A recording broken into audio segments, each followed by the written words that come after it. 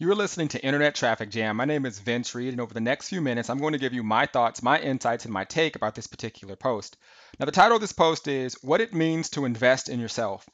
So, on, I believe it was Monday, okay, I had the opportunity to have a VIP day with one of our top partners and affiliates in one of my companies. And, I remember a conversation I had with her. Her name is Shelly Belcourt, and she's a rock star, does really well in her primary company, has earned, multiple five figures a month in our company, and the sky is the limit for her.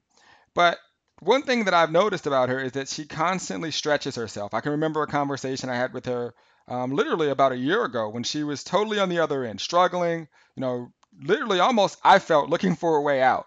And she called, and at that time, the product that I was offering was actually $3,000, and it was a huge stretch for her.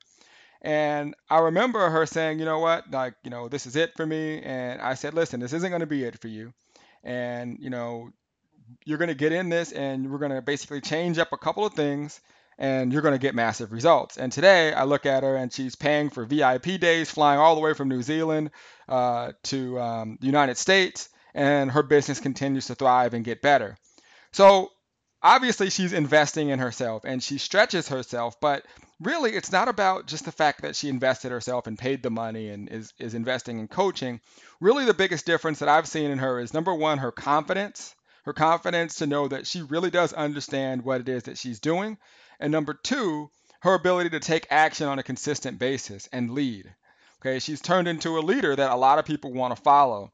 So when you're investing in yourself, some people think that if they just buy a product or go to an event, that automatically means they're going to get results. For example, she comes down here, we coach and we spend a lot of time, and we really push her. I mean, I remember we literally put her on the spot and had our film crew here and shot some videos, and we're like, okay, do this. And she wasn't ready for it. She was extremely nervous and she knocked it out.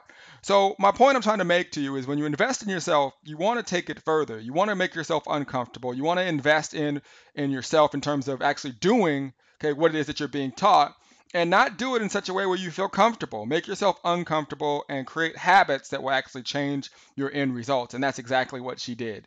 So if you've purchased products in the past, if you've invested in yourself in the past and you haven't got a result, and that's what you determine is investing in yourself, and that's what you've determined is going to change your business, and it hasn't, okay, you have to change your actions and your habits along with your confidence level to know that you're doing this and you've got the information in front of you. Now it's all about you implementing it and taking action.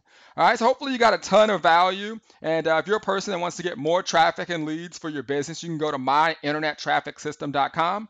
Okay, if you want to get more free training, you can go to vincereed.com. And if you want to essentially have a place where you can capture all of the leads that I'm going to teach you how to get, you can go to mitspages.com. That's MITS pages.com. My name is Vince Reed. You're listening to Internet Traffic Jam, and I will see you on the internet. Take care.